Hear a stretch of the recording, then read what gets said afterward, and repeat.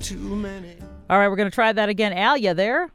I am here. Oh, it's so great to hear from you. Happy New Year, Al. 2018. Wow. Whoever thought we'd make it to 2018? It just seemed, back in the Prince's song 1999 seemed so far off when I was in college back in the 1980s. And now we're way beyond that. And so Happy New Year in the 21st century.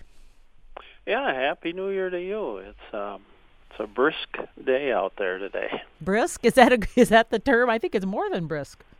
Boy, I walked down to the mailbox and it was quite cold. It was really nice in the yard except for at the mailbox, and then the wind could get at me, and it made my nose burn a little bit and run much faster than my feet. That's good.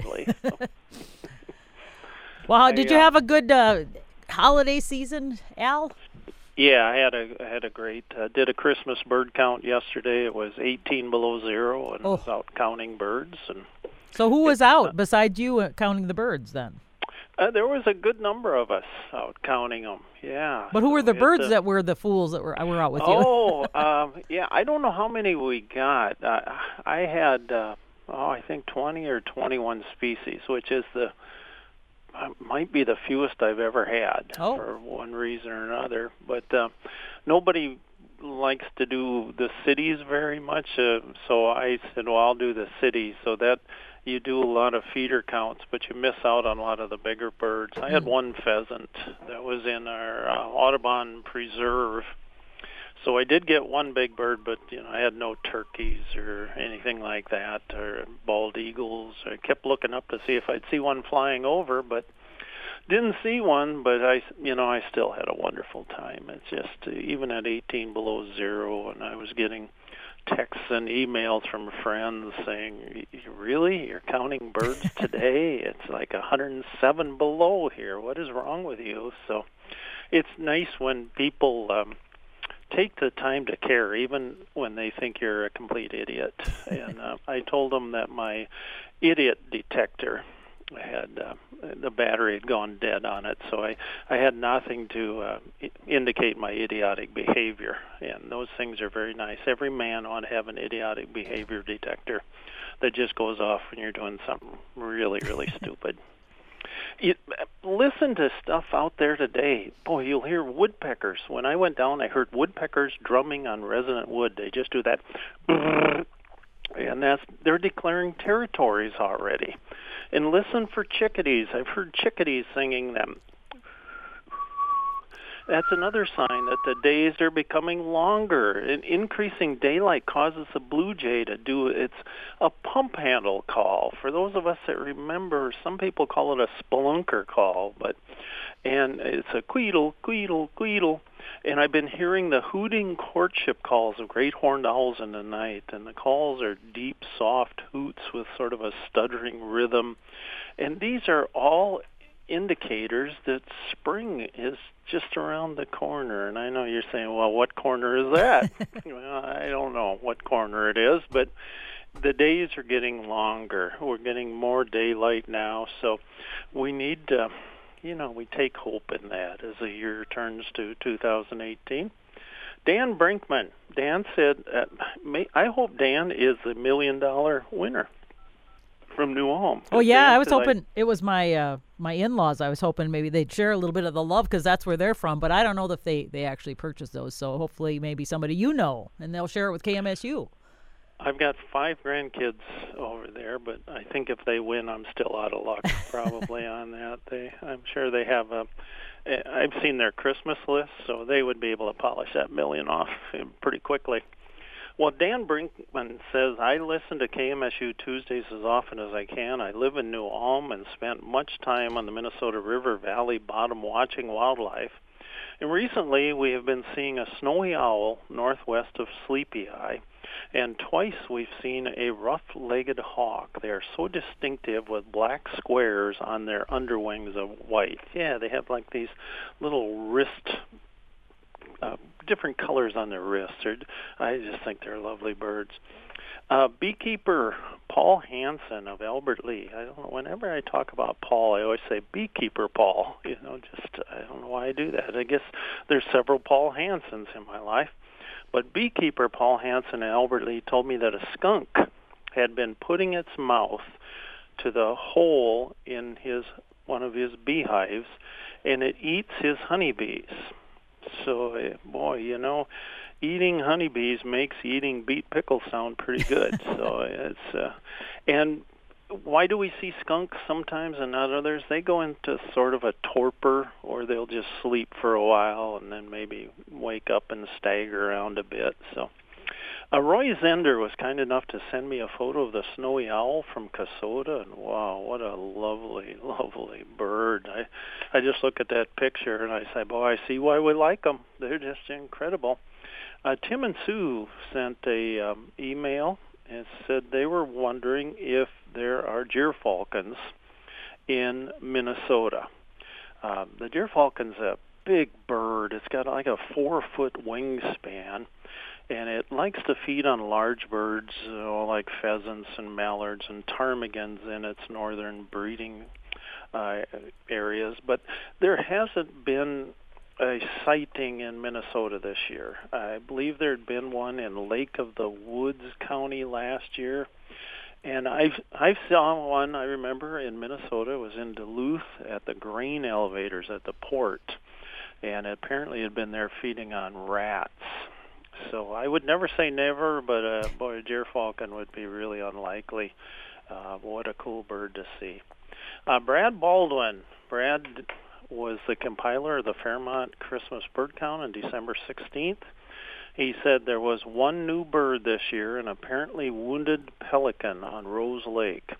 A barred owl was recorded for only the second time, and a Ross's goose for the third. Appears to be the first year since 2006 where we missed all the roadside snowbird species, hornlark, snowbunting, and Lapland longspur. Much seems to have changed since the count started, as bald eagles and red-tailed hawks are much easier to find now than in the early years of the count. They had 37 species in Fairmont in their Christmas bird count, and thanks for Brad for doing that. And that was another one me doing in the city, and I had Albert Lee yesterday, and I didn't see any of the hornlark, snowbuntings, or Lapland longspurs, of course, in mine. Vicki Edwin. Vicki is from Manchester, Minnesota. Population, I don't know what Manchester has, 49 maybe, something like that, but all quality people. She, at her feeders on the 1st of January, she just likes to check, see what's out there at the beginning of the year. She had cardinals, house finches, chickadees, blue jays, red-breasted nuthatches, hairy woodpeckers, downy woodpeckers, grackles, barred owl, pheasants, and juncos. And we have a pheasant coming to our feeder here at home, and it's the last place the pheasant probably wants to be because they don't like us because people shoot them, but they get hungry enough they have to go find something to eat. Jim Roby said yesterday there was a snowy owl in the median of Highway 52 just after passing under the airport bridge going south. Steve Hudek, who I had the pleasure of meeting yesterday, saw a short-eared owl, and this would be in Mower County Road 2. That would be northwest of Dexter, so it was hunting along the roadside and nearby grassy slough. Jane Egerdahl of Fairville saw a red-bellied woodpecker and a red-breasted nuthatch at a feeder. Gary Wickman of Albert Lee, he saw at his feeders house finches, mourning doves, blue jay, and one turkey. And I think that is it from that piece of paper. I have pieces of paper. Oh, folks, you would not believe. Are they like ripped out papers, or are they the little memo things? Because actually, those 3M memo, or they I guess used to be 3M. I don't know if they still are, but the memo pads, they're kind of expensive for just a bunch of little sheets of paper with a little glue on them.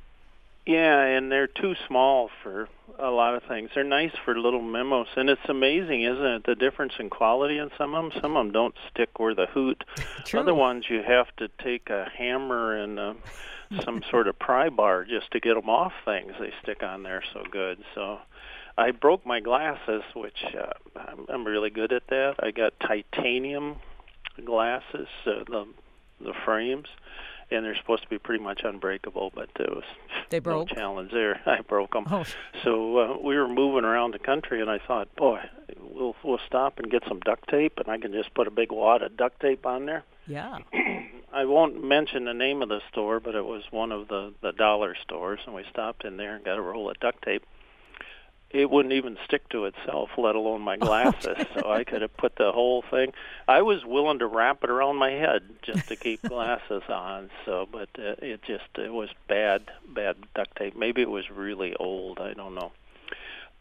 The New Ulm Christmas bird count had a couple of exciting things happen. Theirs was also on Saturday, December 16th.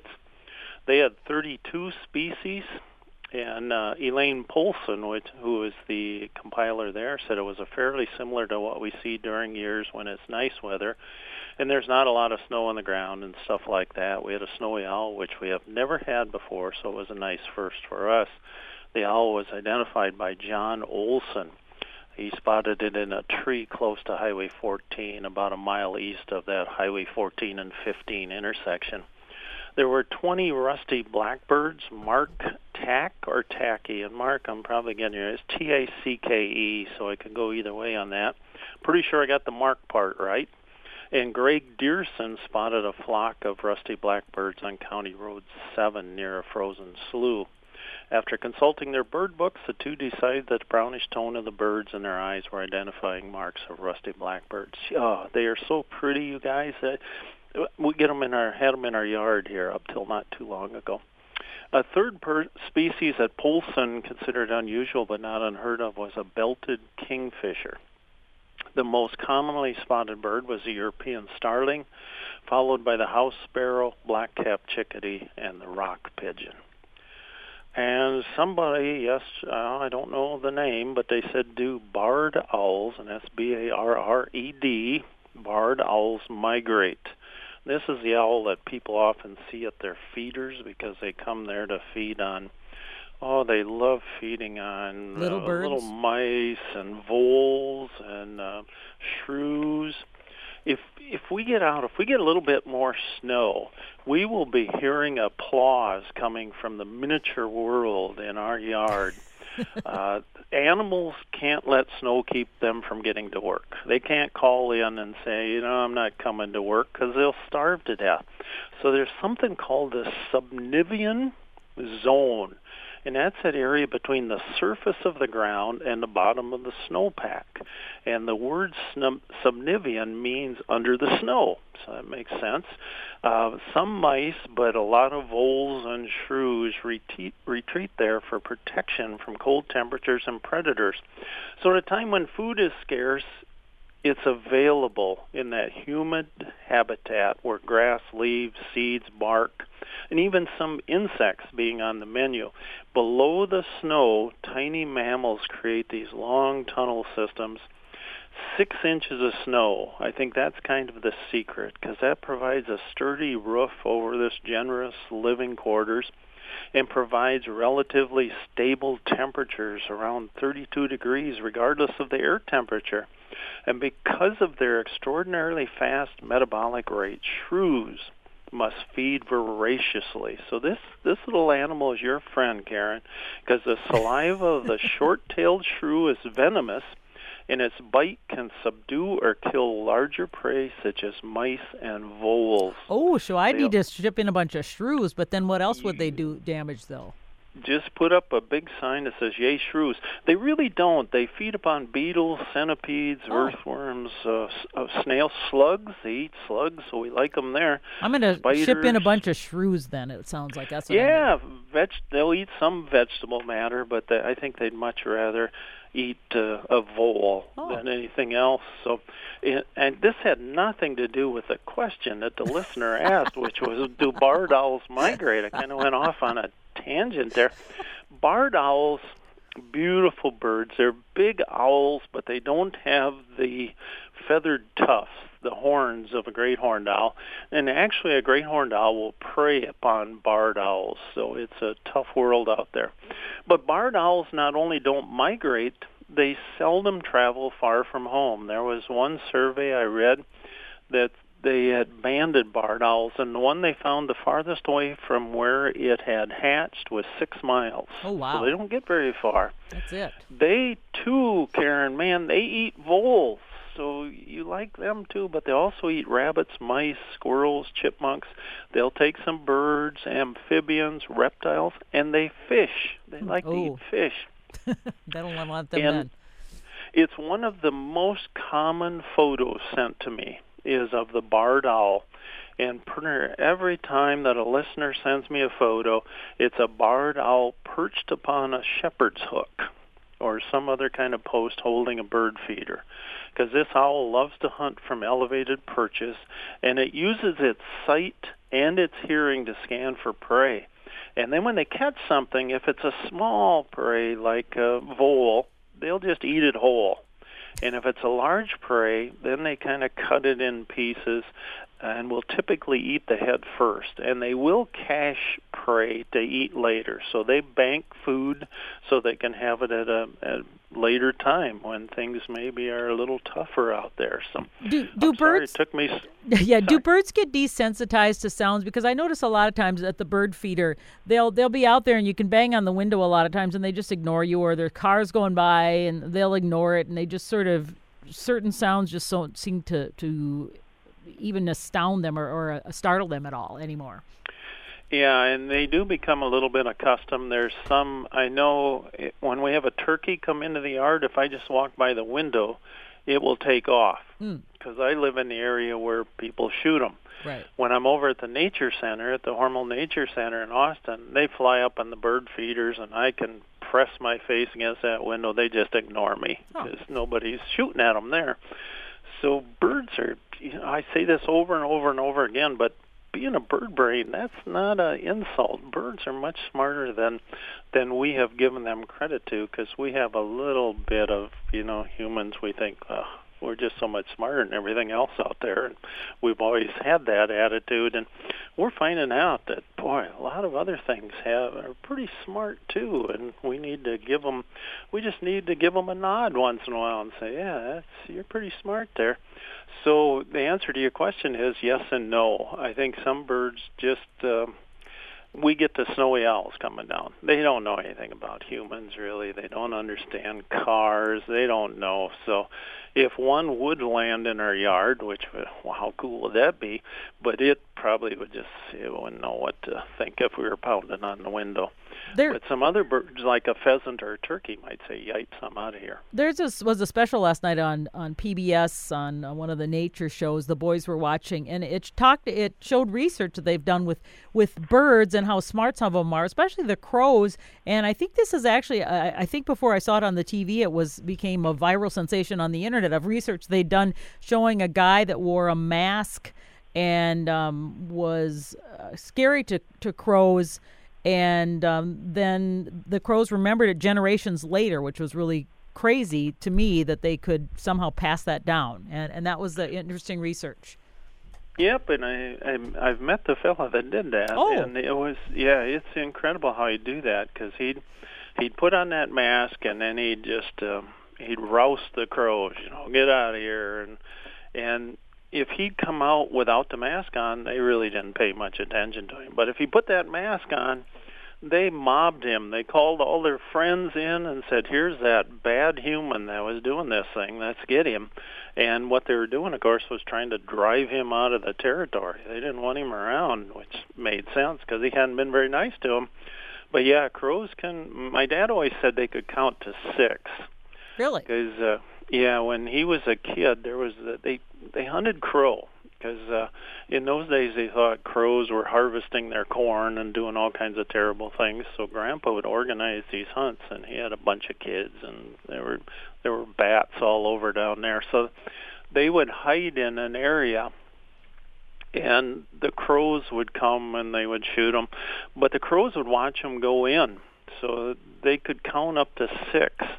So they wouldn't come. If they sent 7 kids in, and then 6 of them left, and they left 1 kid in the blind, the crows would come back, and the 1 kid could shoot at them. So Dad always said the crows could count up to 6, but If you threw 7 kids in there, they couldn't count them.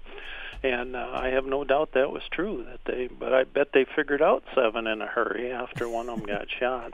Well, and then they showed that Dad special. would always say felt sorry about it. Well, I just couldn't believe it. It just was amazing to me that these birds, who, like you said, you think are bird brains, could, was it instinct or was it something? Was it a learned behavior? What could they think? And they just talked about different kinds of birds, and some were apparently are apparently smarter than others. Yeah, and crows and ravens are our class valedictorians. They are extremely smart, but we need to throw other birds in there too. Geese, or anybody that's raised geese knows how smart they are. And hawks are another bird that's probably not given credit for being as smart as they are. They're very, very smart, and a lot of people that are into falconry or rehabbers will tell you how smart hawks are. So, and the little chickadee, I'm looking at a chickadee at my window feeder right now. He's surviving out there at however cold it got here. I'm not sure what our coldest. We can't do that. If they threw us outside with I'll say what we had on, and we couldn't go indoors or anything, we wouldn't make it. That little chickadee can. So, who's smarter? He's just smarter in different ways than we are, and he's able to survive, and that's just so cool. It's just every day brings a richness and a newness, and I hope that's what everybody gets in 2018. Not only a newness, but a richness of this wonderful world and of this wonderful life that we are given. And if you need even more, please come to the cafe, where the food chain is missing a few links. The special is always the Heimlich maneuver, and gravy is considered a beverage. And now featuring authentic leftovers with less hair in the food and real cup holders, where grease is good and none of the food smells like feet. Well, hardly any of it.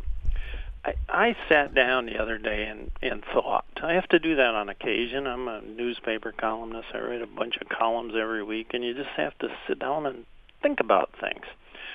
I think there should be belated Christmas cards. Yes. I checked the card racks. I couldn't find any. Wouldn't they be perfect, Karen, for those cards we receive after Christmas that show the postmark proving that they'd been mailed before Christmas? Because if they're mailed after Christmas, we can just say, well, I can send him one now because he sent me one after. And, we could put a tender message on those cards like, I'd completely forgotten about you until I got your card. I hope you had a Merry Christmas. And it'd be all right because it'd be printed on a card, so people would say, well, that's okay. But if we send one and write that on, it wouldn't do well. So that's going to be my project. My next multi-million-dollar thing will be belated Christmas card.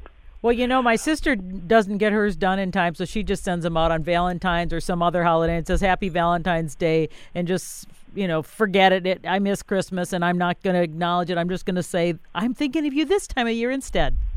Oh, that's nice. I sent all mine out on 4th of July one year. Oh, did you? And I put a little note in them all and said I didn't want to wait till the last minute. And everybody took it pretty well, except one of my wife's aunts got kind of ticked off about it. She just thought that was wrong. That why would anybody... She wanted to know if they were from last year or the coming year, and she just took it poorly. But other than that, I recommend that. You get them out early, and then it's one of those stress relievers. You do away with one thing that you'd have to do at Christmas time, and it just makes it easy. Folks, remember Heartland is well worth driving past. Do something wild today. Get out there and look at a bird, and count your own birds in your yard. It's a fun thing to do, and there's a great backyard bird count coming up in February, and you can do that. Karen, thanks as always. It's a pleasure being on KMSU, and boy, thanks everybody for listening. Thanks, Al. We'll chat with you next week. Sounds good? Look forward to it. Thanks. Bye-bye.